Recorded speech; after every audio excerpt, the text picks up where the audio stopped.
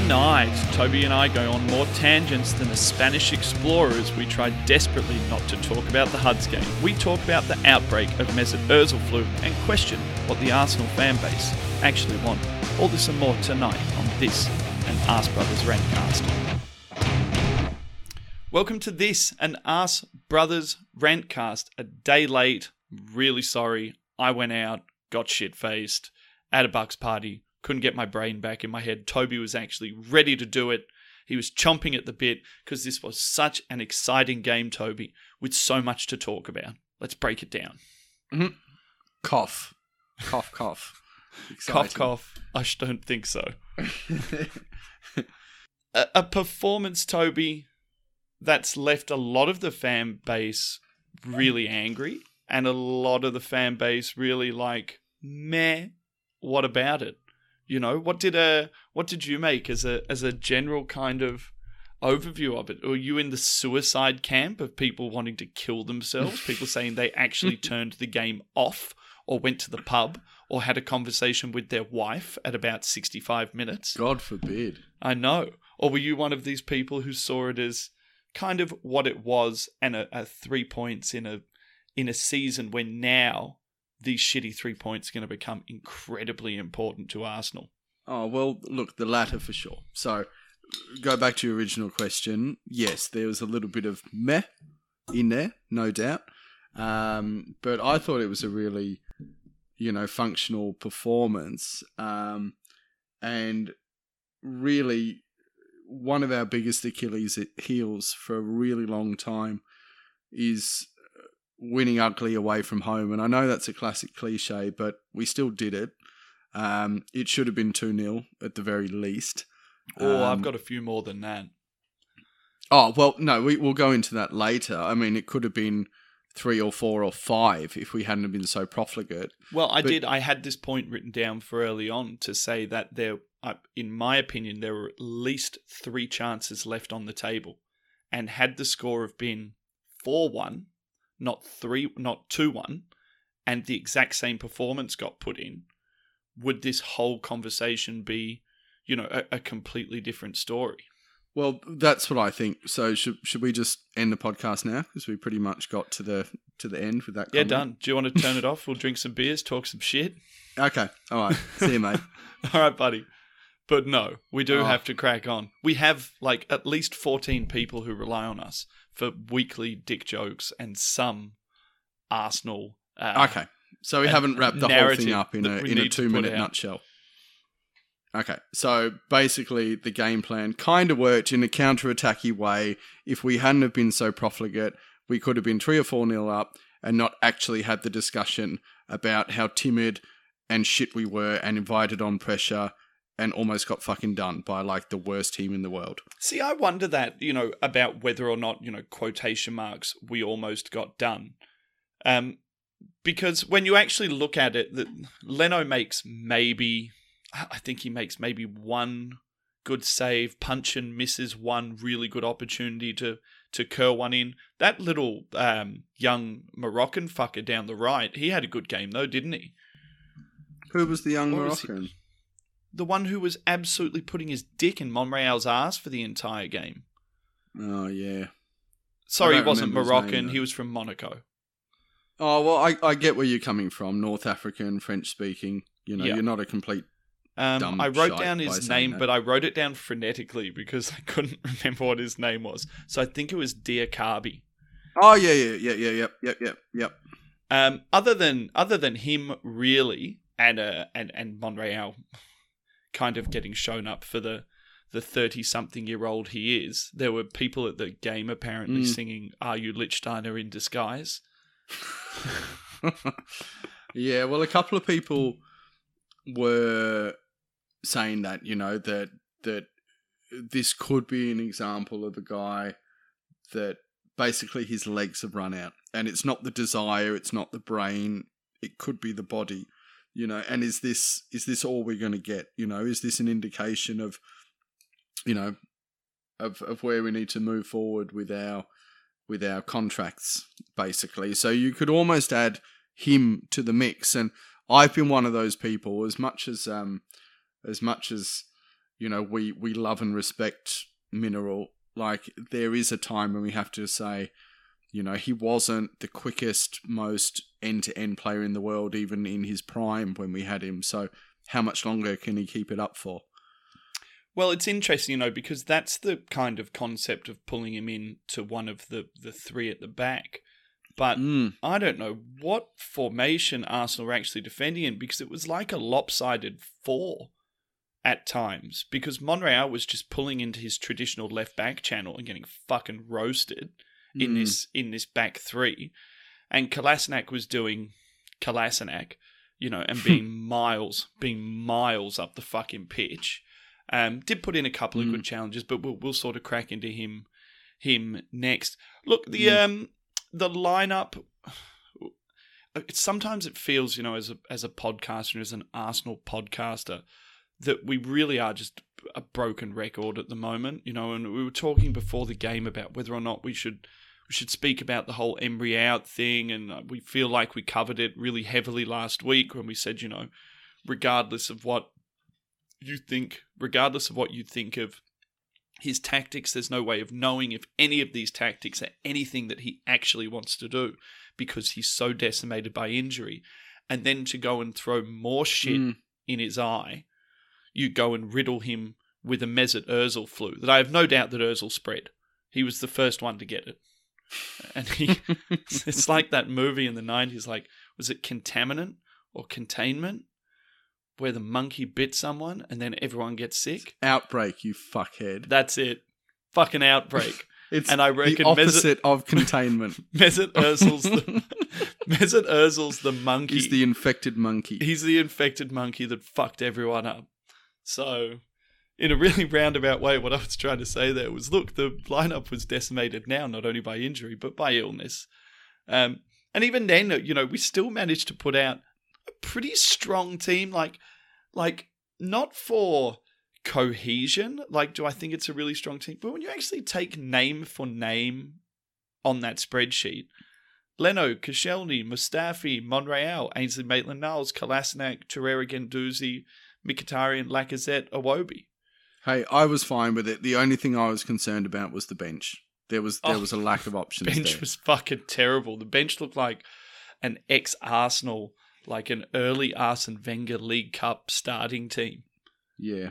Suarez and Nketiah were the only really attacking options, I thought. But I wasn't too unhappy with the back 3. I think moving forward, a 3 away from home and a more attacking 4 at the back at home. Yeah, I don't know how you're going to get away with playing a 4 with Maitland-Niles. And we'll crack into him as the podcast goes on. But I really think as soon as Bellerin went out, it was a back 3 or bust for Arsenal with what we had.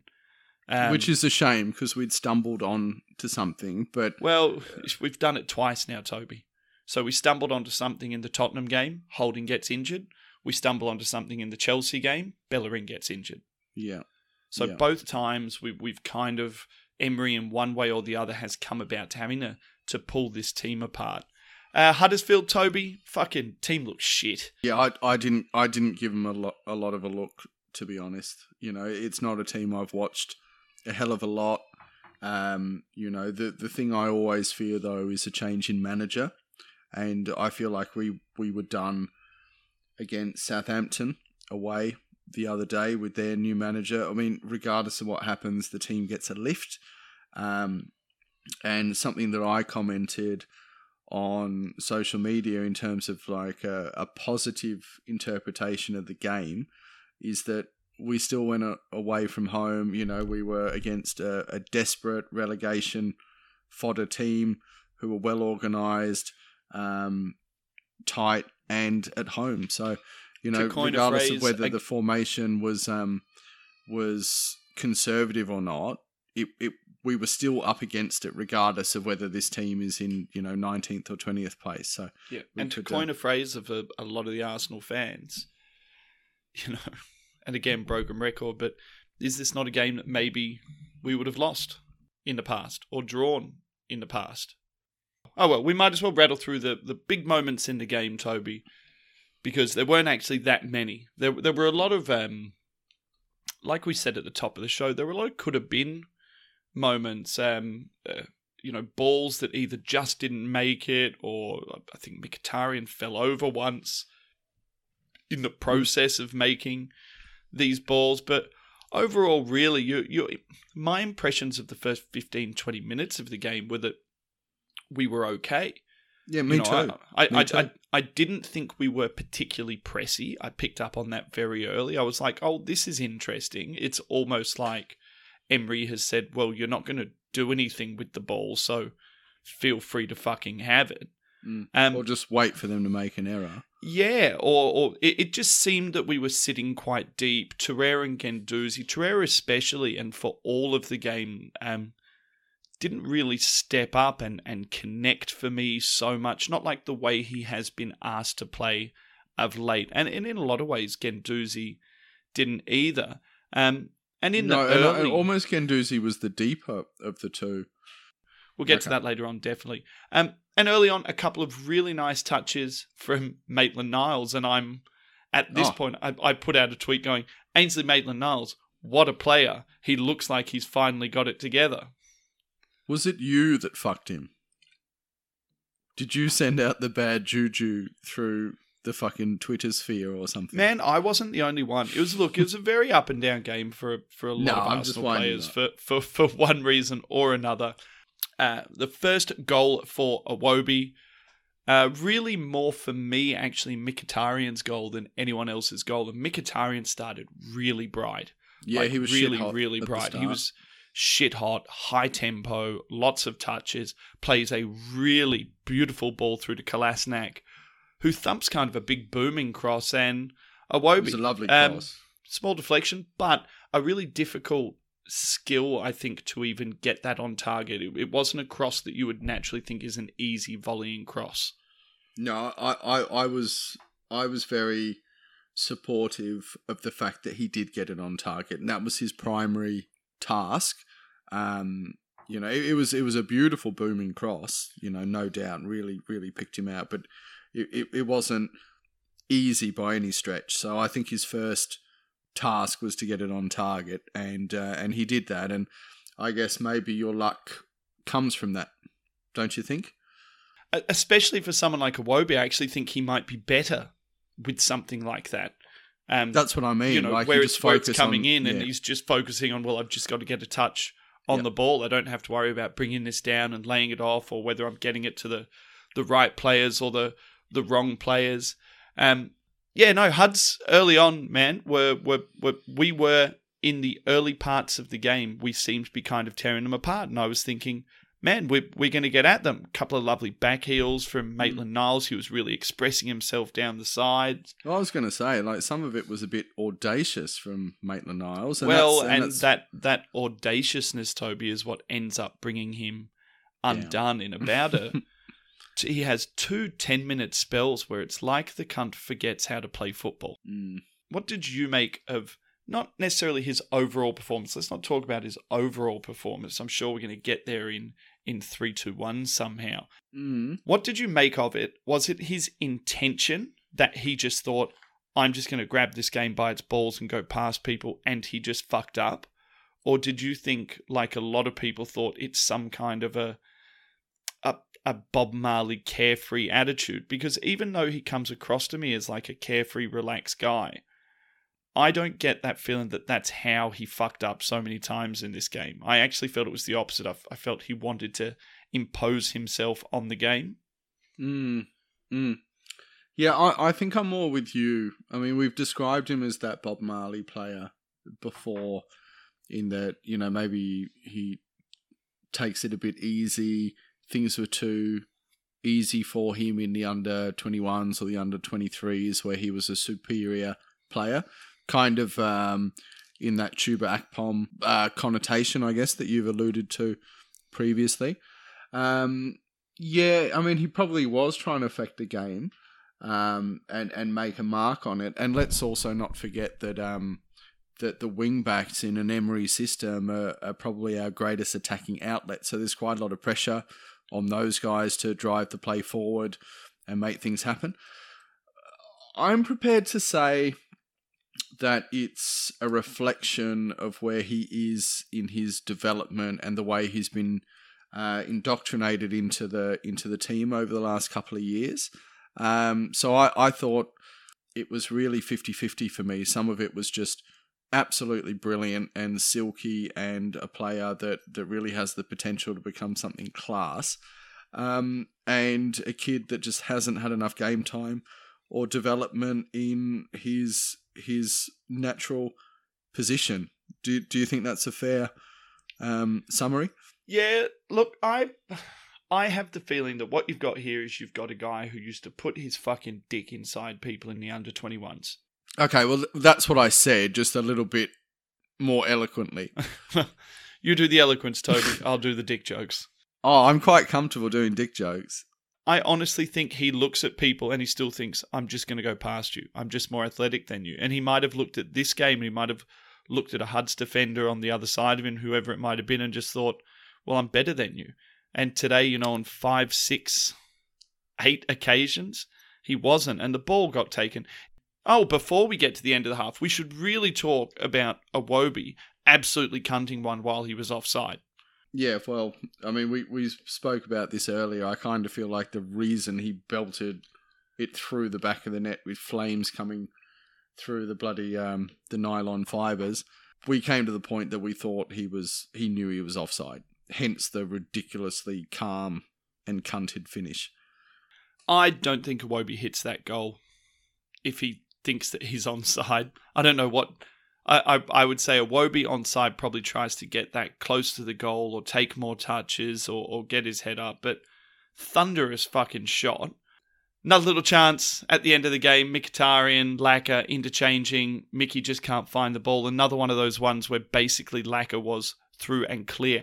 And he actually had throughout this game, Toby, Lacazette on another day could have had a hattie of tap-ins. Oh, definitely. There was definitely a lack of quality behind him with the final ball. I don't even know if these ones are non-qualities on the final ball so much. These are just very fine margins where the ball either for whatever reason doesn't come or the defender gets a toe in. Very, very fine margins. But, on another day, I think Laka could have been going home with the game ball, is what I'm saying. For three. And his work rate and his movement probably would have warranted that as well. Oh, not just that, his willingness to fucking smash cunts. I'm in love with him at the moment for his willingness to smash cunts. I don't remember him being this robust when he came in last year. He's adapted. I think he's our most improved player from last season. Oh, yeah.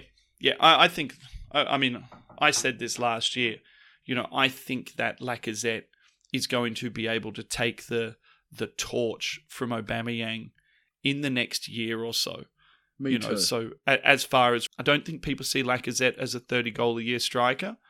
I would put money on in the next 3 seasons, Lacazette's going to smash 30 goals in the Premier League. Because I think he's a smart footballer, and I think smart footballers improve and they learn, and I think he's learning the Premier League.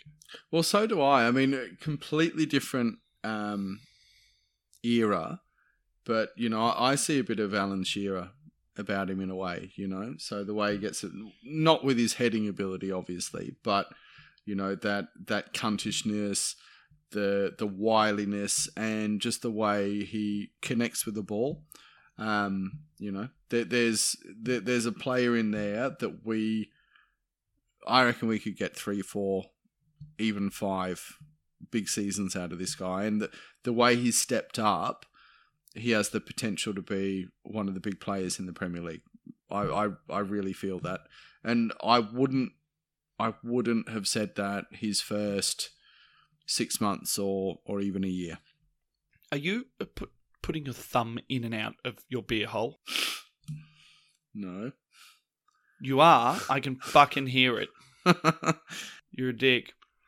Second half, Toby, things kind of go from bad to worse for a period of time until about 60-something minutes when all of a sudden Iwobi sparks into life, interchanging, underlapping, overlapping with Kolasinac, balls being smashed across the face by Kolasinac, all being driven by Iwobi. But then Iwobi gets again into a number of situations and makes some pretty poor decisions, and the crowd start to get up and get onto his back. I mean, to the point, obviously we weren't there, but there were some tweets I saw where people were saying he actually got booed off the field by sections of what I assume are our travelling supporters. And I just thought that was insanity. I didn't think that Iwobi had a fucking amazing game. Like, yes, he got his goal. Yes, he had probably two other opportunities. He had one that he hit near post. That wasn't a great shot, and he was put through late as well. And he kind of a really typical Iwobi shot where he's got this side foot shot which he just seems to scuff all the fucking time. Is that the Mkhitaryan one when he? Yeah, it's when Iwobi's trying to Henry it. He's trying to hit that side foot down. He didn't even Henry it. He put it to the right hand side of the keeper rather than the left. He just doesn't have that finish in him. I swear I've seen him attempt that finish so many times, and it's not in his locker. Yeah, it's quite infuriating, and whilst I understand the frustration from the Arsenal supporters, it's not okay to abuse one of your own, and in particular away from home. Like, it's just not cool. This isn't the work of someone who you should be vilifying. You know, I've been the first person to, I have been one of his detractors. He's taken me on a really big roller coaster ride this year, Iwobi. I think he's taken all of us on a roller coaster, to be honest. And do you know what? He's fucking 22. This is my point, and this was always my point. It's the pressure that we've put him under, not what he should be delivering for us. You know, this is a guy who is an academy product. He's Arsenal through and through. The only reason that we vilify him is because we need someone better than him, that's better than his development right now. And that's the problem. I feel like because we don't have any real world-class players knocking around like we used to, where we always had people who were like the best in the world. Henry was the best. Bergkamp was the best. Pires was one of the best. Van Persie was one of the best. And I wonder if because he's not the best, he's vilified for not being the best instead of adorned for being really good and a great prospect and a youth product. And there's like a mental gap right now for Arsenal fans because basically for the last 10 years, we've been shipping talent. Ever since the Invincibles, I feel like each team we've had has shipped talent and shipped more talent and shipped more talent. I wonder if it's been so long now since we've had people who we're like, they would get in your team over your best player. You know, like when people put together these mixed teams, you know, before a game, and it's like right now they pick like 10 Liverpool players and one Arsenal this player. Is really interesting, though. This is really interesting. Our thought process of this. So, have we become so much worse, or have our rivals become so much better? And with the injection of money, and let's say not clean money, you know, like financial doping and all that stuff, our greatest players weren't always 100%. They weren't always amazing. But the world we live in now, we're so hypercritical of every single moment, and we share and we analyze and we talk about it. I mean, we're part of that with what we do now. So, are we so much worse now? Well, or yes. Or has our perception changed? Well, yes. We are worse. We don't have the quality that we once had. That's a fact. Leno is maybe the 5th or 6th best keeper in the Premiership. Right? You would probably take 4 to 5 keepers ahead of Leno. Is Koscielny one of the top defenders now? Probably not, despite him being really good in this game. Mustafi, he basically doesn't know how to play football, even though I actually didn't think he was too bad in this game. Mind you, just a little caveat for all you Mustafi haters, and I'm a Mustafi hater as well. But, you know, Monreal, now, you know, is he good enough? No. Maitland-Niles is a fucking prospect. Kolasinac is a one-way monster. Torreira and Guendouzi are kids, unproven. Yeah. Mkhitaryan is another player probably on the downward staircase of his career. Never suited to the Premiership. Iwobi is a prospect and a kid. You know, we just don't see him as a kid because he's racked up so many games. Yeah. And then you've got Lacazette, who is a League 1 player who has come into the Premiership and is yet to hit 20 goals in a season. So if you're just looking on those prospects alone... Europa League. It's a Europa League team. It's a 5th or 6th level team. And what I feel like is that Arsenal fans are projecting what they want instead of having a look at what we've become accustomed to. Yeah, well, but I mean, accustomed to fucking what? Well, nothing. We've never been accustomed to anything. All we had was this guy, La Professe, who fucking kept us in and around the 4th spot mark for so long that it led us to believe that we somehow deserved to be there.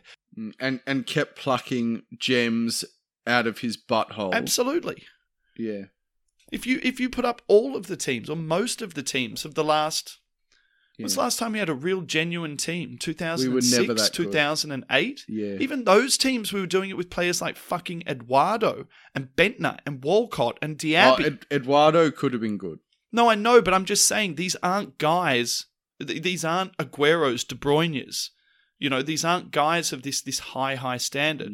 In my really roundabout, ranty way, I think what I'm saying is that the Arsenal fan base is projecting its loss of self onto the players that we have. The Arsenal fan base has a loss of self. It doesn't understand what it is anymore. It thinks it's still this thing that's really, really big and really, really special. And I tell you what, we've got a tier 2 manager. We've got a tier 2 team. What Emery is achieving at the moment with our injury crisis is probably, you know, I still think he's achieving slightly beyond the sum of his parts. That's my perspective.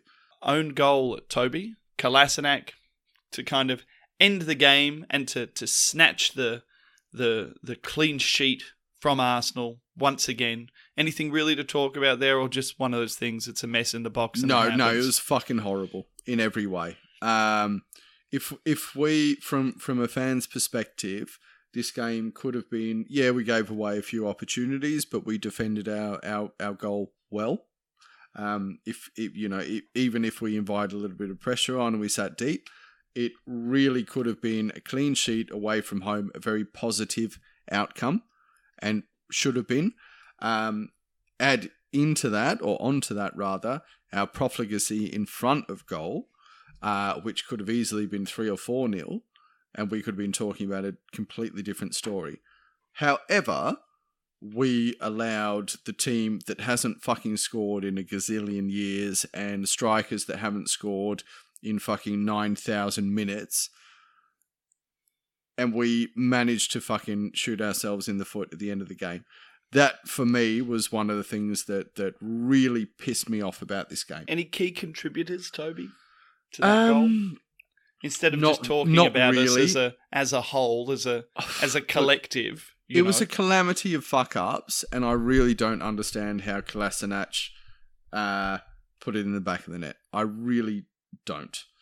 There wasn't anyone obvious that I saw that directly contributed to us conceding, but Kolasinac putting it in the back of the net, I don't even see how it happened. It was just crazy. What did you feel?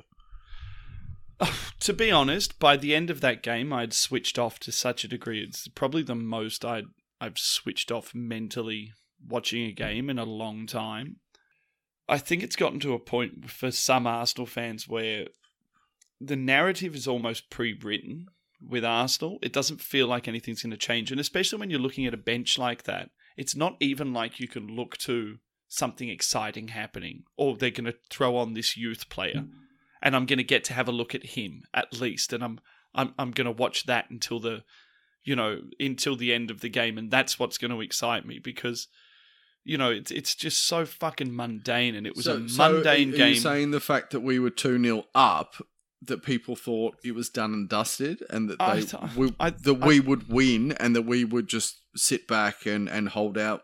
Or we'd been sitting back since before we fucking were in a position to win. We've been sitting back do you think since it's the an start of the apathy game. thing? No, I'm just saying. I think there is an apathy now amongst the fan base. I think that we're all kind of collectively of the opinion now that we are going to grind out the rest of the season without our best players because so many of them are injured. We didn't get anything done in January to excite us, to reinvigorate us. And now we've kind of got this rest of the season to look at, which is just going to be a continuation of everything that's happened in the season. And I think that for a lot of Arsenal fans, maybe for the more, I don't want to say more educated Arsenal fans, but the less like venomous, horrible Arsenal fans who just want to embrace the venom, for those of us who actually understand what's going on in the club or take the time to try and understand enough what's going in the club, we know what we're facing until the end of the season. So can I put a question to you then? Is the grind and performances like this, particularly away from home, exactly what we fucking need, and we should all just shut the fuck up and stop hoping for this Norwich goal perfection of football? Yeah, 100%. I've got a thing written down here where I said I honestly don't care about the style of play for the rest of the year because I don't think that Emery can affect it the way that he wants to affect it. It almost worked. Toby, I would rather win badly and get the points. Exactly. But am I going to enjoy watching Arsenal play like that for the entire year? Not. No. And that's Probably the reason why I'm mentally switched off probably for the last 20 minutes of the game. I really hate to draw this connection because he's my most hated manager in the world. But if Emery has to Mourinho the shit out of it to get us into the top 4, I will be behind him 100% of the way. And I feel like this was an example, this setup, this really pragmatic approach to playing away from home against a relegation team with a new manager who are quite clearly going to come out and try and outwork us with the squad that he had, with the injuries, and then with a bit of sickness to boot, which affected, 3, 4, 5 players. You know, this isn't a bad result. And then you add into it, and this is my main point of this whole pod, add another 2 goals to it that we should have taken in that 55 to 75 minute block where we could have cruised to the end. We could have had a fucking 4-0 victory on our hands. What a ramble of a fucking podcast, Toby. I had a run sheet and we've gone so far off the run sheet. But you know what? Fuck it.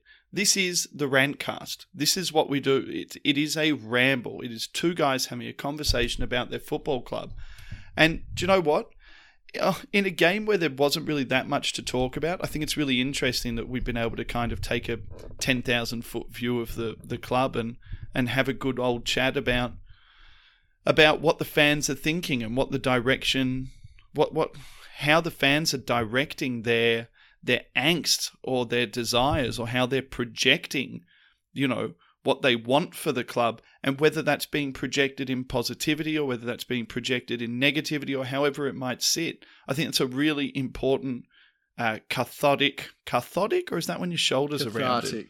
I think cathartic is when you have hunched shoulders. Cathartic conversation for us to kind of have. So, I feel better, Toby. Thank you. Well, I feel like that's our place in the world, and that was always the way this podcast was built around. It's discussional and it's cathartic, and we're just trying to make sense of this fucking crazy situation. In a very roundabout way, Toby, we have come to our 3-2-1s, now 1-2-3s. Oh, we have. So now they seem kind of pointless in the scheme of things, with what we've thrown into the ether. But Toby, who did you have for your man of the match, your positive 3, and why? Oh, okay. So we'll go big from the start. Going big. My man of the match was actually the boss, Koscielny. Mine as well. I thought, oh, great. 3 points for the boss. Yeah, no, I thought he was absolutely awesome. Like, he did fade a little bit at the end. I have to say that. There was a couple of times when some runners came across him and beyond him, and I just didn't feel like he quite had the legs to dominate the situation. But overall, he was absolutely phenomenal. He was a shining light. He was a leader. He was a defensive leader. He was heroic in how he put his body about, and that's always been a Koscielny thing. So, whatever in that regard. But he has really come on. He is more than we would have expected. We thought he was done. Do you feel like this is a swan song for Koscielny? I don't know. He hasn't always been the absolute highest echelon, but this is a guy that a few years ago Bayern Munich were talking about signing, and he showed us loyalty. So I think he has it in his game. I think he was a better second lieutenant, if that's even a fucking thing, like second in command previously. He always had a commander before. But seriously, he's been a fucking rock this last 4, 5 or 6 games. And we're lucky to have him at the moment. We really are. 18 months left on his contract, despite the fact that I think I've given him maybe 3 man of the match performances since he's come back from injury. No, his contract's done at the end of the year, Max. Until the 30th of the 6th, 2020. 18 months left on his contract. Okay. You would think then, with that amount of time left, if Arsenal are going to change the style, change the way that they do business, that getting rid of Koscielny in the summer, not getting rid of Koscielny, but moving Koscielny onto a retirement club in the summer is going to be the smartest thing to do. This summer? This summer. No. I'd probably keep him around for the transition. Yeah, and I worry that is Arsenal sentimentality coming through again. I worry that is us being so loyal to someone that we say, no, we're going to pick up your retirement package and we're going to hold on to you, and you're going to be someone else who we can't get rid of, someone else who on quite big wages. My thing with Koscielny, and where I said I wonder if this is a swan song, I kind of meant by that I wonder if this is him saying goodbye in the best possible way. Maybe not intentionally. But I thought today he was immense. For me, Koscielny, man of the match, 3 points. I think he can offer a French team or an American team quite a lot in the summer. So I hope that we do the right thing and we move him on. Toby, 2 points. Who did you have and why? I had Mkhitaryan for my... You're fucking reading my homework, cunt. No, I just reckon you and I probably view things reasonably similar. But let's add, dear listener, that Max and I haven't discussed this previously. We're both just half-wits who consider the game in a very similar way. We like people to run hard and jump in at stuff. Run hard and do football good. Do football good, yeah. Okay, Toby, 2 points for Mkhitaryan for you. Yeah, any particular kind of reasons? Because he didn't have a game where he actually had a lot of direct effectiveness. Look, he affected the game from the outset. So my notes immediately were, this is what we have been missing. And we were very harsh on Mkhitaryan previously because we were obsessed with keeping the ball, not giving away, bringing others into the game. This is exactly what we've been missing because we don't really play centrally anymore. So we contain centrally and we spread the play from central.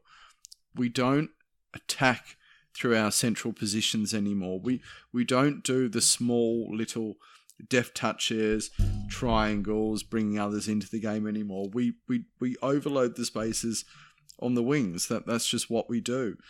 So having a player like Mkhitaryan who can, I guess not even a true winger, like I guess he plays in that, for want of a better word, like the half space, and then plays with the fullback to overlap and can play on the inside as well. So he actually drives at people. He runs.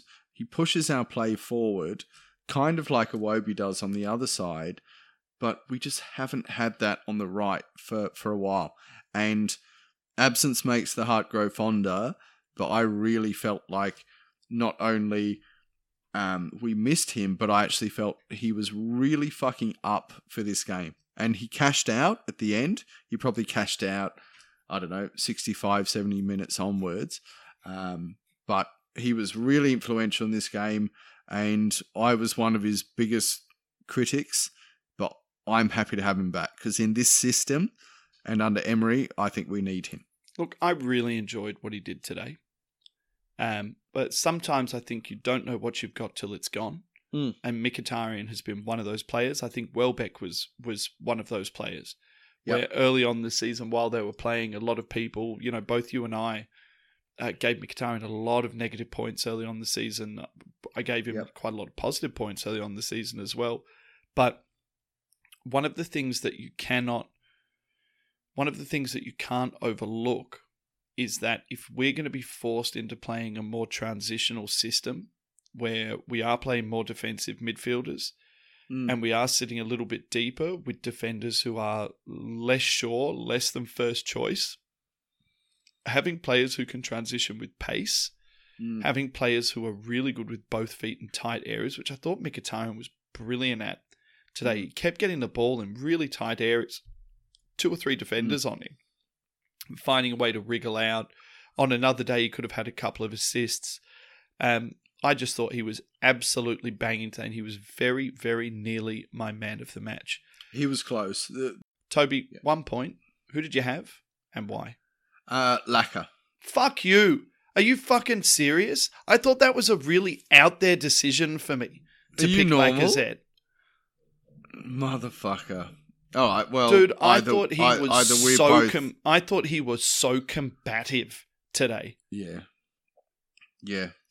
I don't think enough credit has been given to him for his finish, which was played slightly behind him with the bend from the Maitland-Niles cross.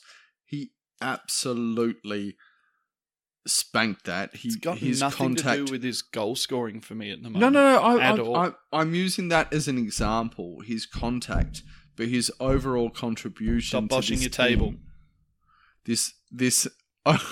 His overall contribution to the team and his work rate is it is so commendable. It's astounding. And he could have had more goals today. I just love that he puts a foot in. He drops deep, he drops off, he tackles, he barges into people, he finishes, he's got a ball in him. I think he is for me, he's a tier 2 player right on the cusp of that in between tier 1 and tier 2, if you get what I mean. I'm not putting him in the world of like the top strikers in the world. But he's right at the very top of that, if we're talking FIFA ratings, like 84, 83, 84, of being right there. And he just seems to be such a smart player. He seems to understand what the fans want. It's something I binge watched, because I was so fucking hungover, I binge watched Sunderland Till I Die. And on my recommendation. On your recommendation, yeah. You messaged me and said, I know how hungover you are, just binge watch this. So, anyway, and I thought at the end of that, who are our players who get what it's all about right now? And Lacazette's one of those guys really who good I analogy, think by the gets way. what we're all about right now. Who are our guys who are like, I understand what the fans want. I understand what the club needs. I understand what Emery needs. And Lacazette right now is saying, I get what you need. Whether I'm scoring goals or I'm not scoring goals, I've got jobs to do. I've got primary roles, secondary roles, and tertiary roles. And for me, Lacazette ticks all of those boxes. Yeah. He may not be a golden boot, striker right now, but what he's doing contributing elsewhere, if you gave me a choice between the 2 players right now for one to start and one to bench, I would not even flicker. It's Lacazette for me. Yep. No, me too. And this is someone with an incredible amount of self-awareness and emotional intelligence. And would you really say that is a key attribute of the modern day footballer? Fuck no. You know, this is someone who has the potential to be an absolute crowd favourite and club legend.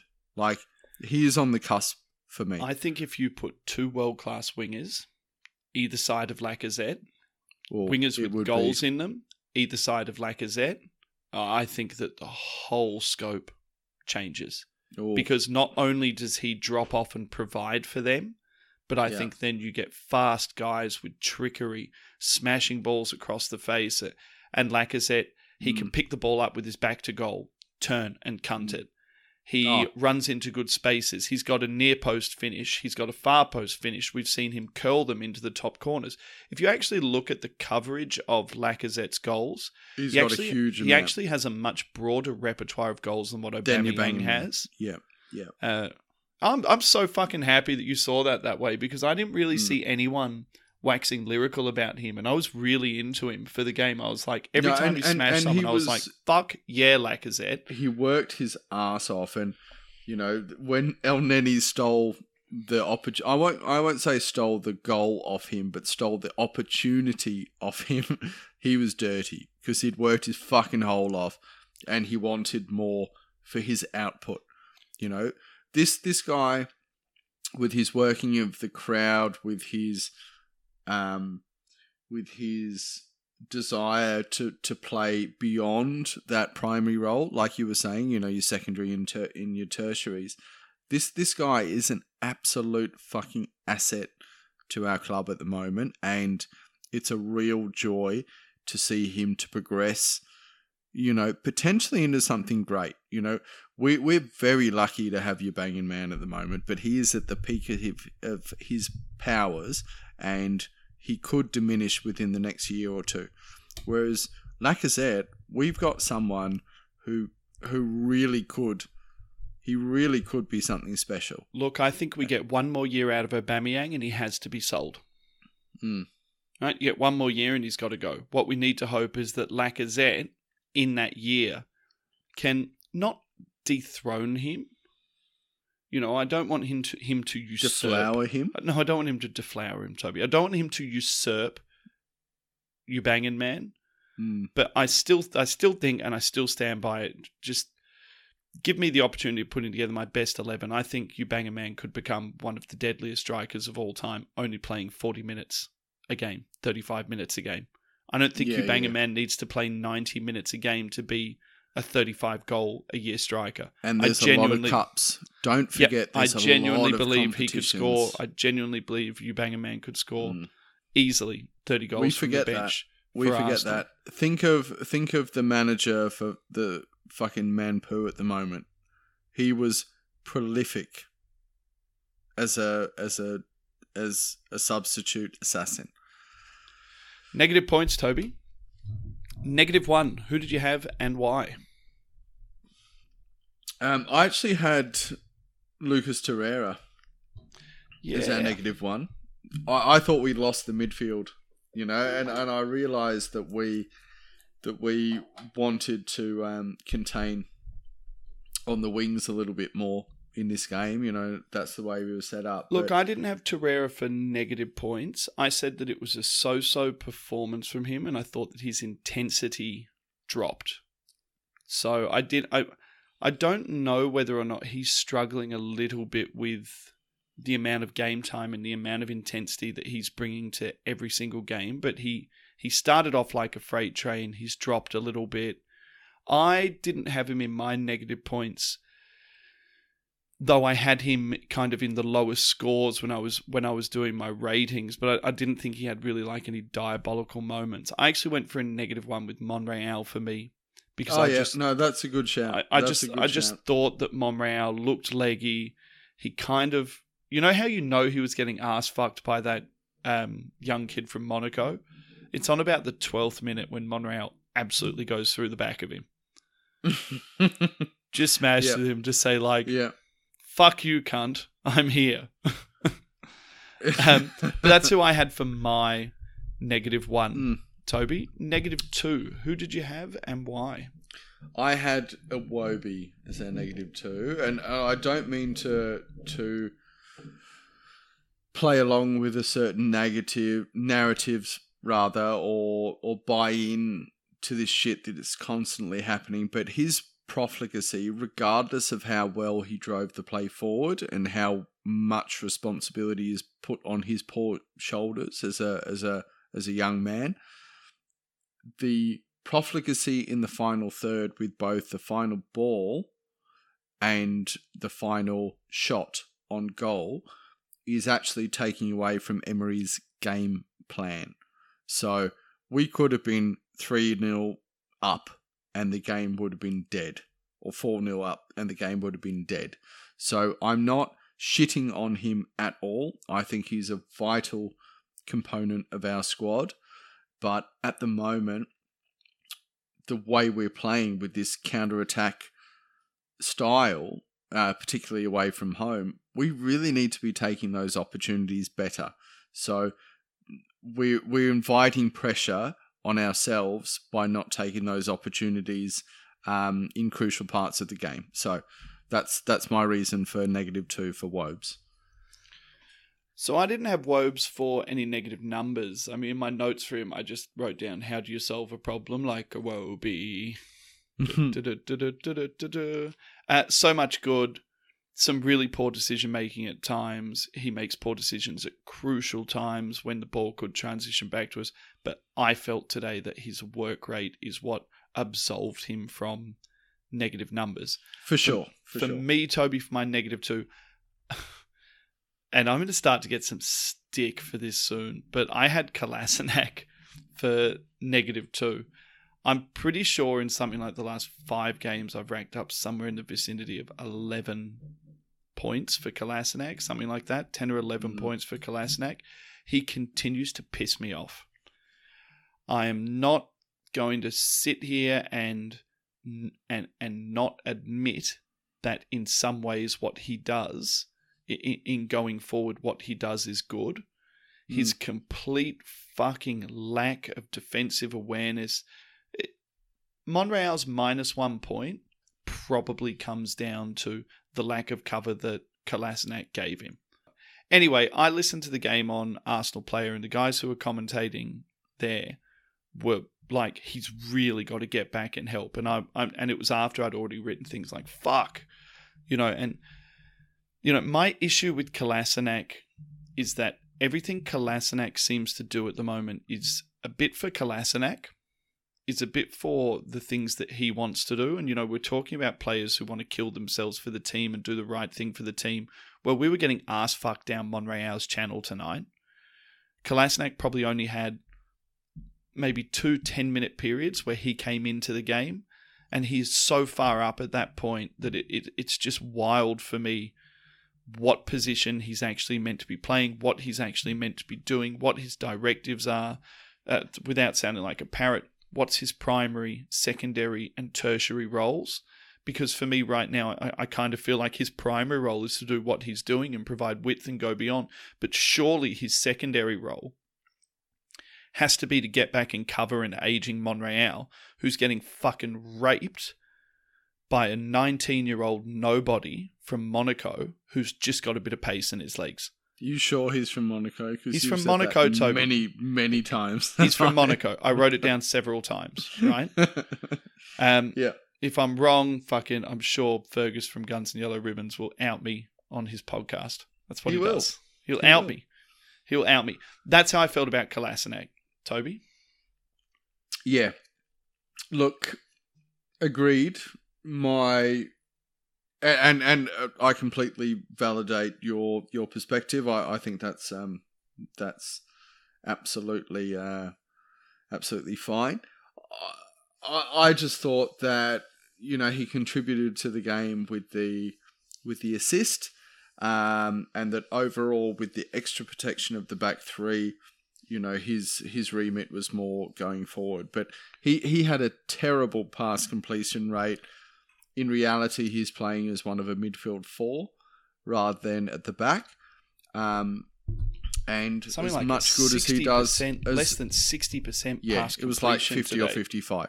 As much as he does good going forward, when it doesn't come off, you definitely start to question things. So my only caveat, which is a often used term these days, is that he's so important to our overlap going forward. Particularly with his partnership with Iwobi. I just feel that in the modern game, we need to find someone who does a little bit of both. I know. Just one I've thing just or the other. let me finish. Let me finish with the way we overload on that particular side and that combination. Really, we don't have a lot else. So if we don't have a player with that attacking prowess and that overlap that we focus on. We really don't have anything going through the middle. So, whilst I understand completely your negatives, I also understand how important he is to our play going forward. So, -3, Toby. Who did you have and why? Look, I really don't want to play into a narrative too much, but I saw Mustafi as a broken man. Not so much in his defense, but I really saw a guy that, I don't think you can bury your head in the sand that much. I think he's been influenced by social media and Arsenal fan perception, and I also feel like he's been influenced by the media. Did you have notes down for him for fuck-ups? Absolutely. Because I have here Mustafi seemed to do quite well for me. None of them defensively. All of my notes were any time where he had time to think. So all of his forward play, all of his passing, which is usually the positive side of his game, he absolutely fucked up. I saw a broken man. I think us as a fan base, and also contributing to that to the media, has broken this guy's confidence. I think he's done. His front foot defending has never been the problem. His decision making has been the problem. I reckon we've killed this guy. I reckon he's done. Toby, -3 for me. As much as it pains me, I gave it to Ainsley Maitland-Niles. Eight unforced errors for me. Yeah, well, do you know what? You cannot forgive someone, for me, who's making that many errors, not under pressure, but under poor decision-making. That's why I call them unforced. I don't mean they're unforced as in like the ball bounced off him and he kicked it out under no pressure. I mean unforced errors as in the amount of times that the reason why the ball got taken off him was directly down to his poor decision-making, his slow thought, or his decision to just try and go past someone without any real energy or any real direction. Do I think that he provided things in the game that were excellent? Absolutely. Am I sitting here shitting on him saying he's no good? Not at all. But I just think in the scheme of things, when I was looking at my negative points, I couldn't go past the fact that he has 4 dispossessions in the first half and 4 dispossessions in the second half. That's a huge amount of fucking dispossessions, regardless of what you do going forward. And for me, it comes back again to primary roles, secondary roles, things like that. AMN, I love you. I think you're an excellent player. I think you're going to be something special. I think I could probably write a book on the amount of excuses I can make for you. Mm-hmm. No, I genuinely believe it. Has he been bedded into the team in a position that he's been allowed to feel is his own, like someone like Guendouzi? No. Has he been moved around and chopped and changed? Absolutely. Is that good for someone's development? Fucking no. No. But this game... Has he been injured every time he's got an opportunity? Yes. So I can make all of these excuses for you. Of course. The thing is today, it wasn't from being overdone that these mistakes were made. It was from either being not switched on, not awake to the game, maybe in some ways trying a little bit too hard, maybe in some ways underestimating the opposition. And what I hope is that this game is a real a real marker No, for good point. Ainsley Maitland-Niles to be able to go back and have a look at and say, I was athletic, I had lovely touches, I looked like one of the most technical guys on the pitch, couple of back heels, ball takedown with the outside of his foot, an assist for a goal, ran his legs out, looked way more athletic than majority of the people on the pitch. Probably him and Iwobi looked to be the two most athletic people. But that quantity of dispossessions is just far too many for someone trying to break into the Arsenal team and trying to show himself as someone for the future. So for me, No. Ainsley Maitland-Niles, -3. That's fair play. And I say it from a place of love.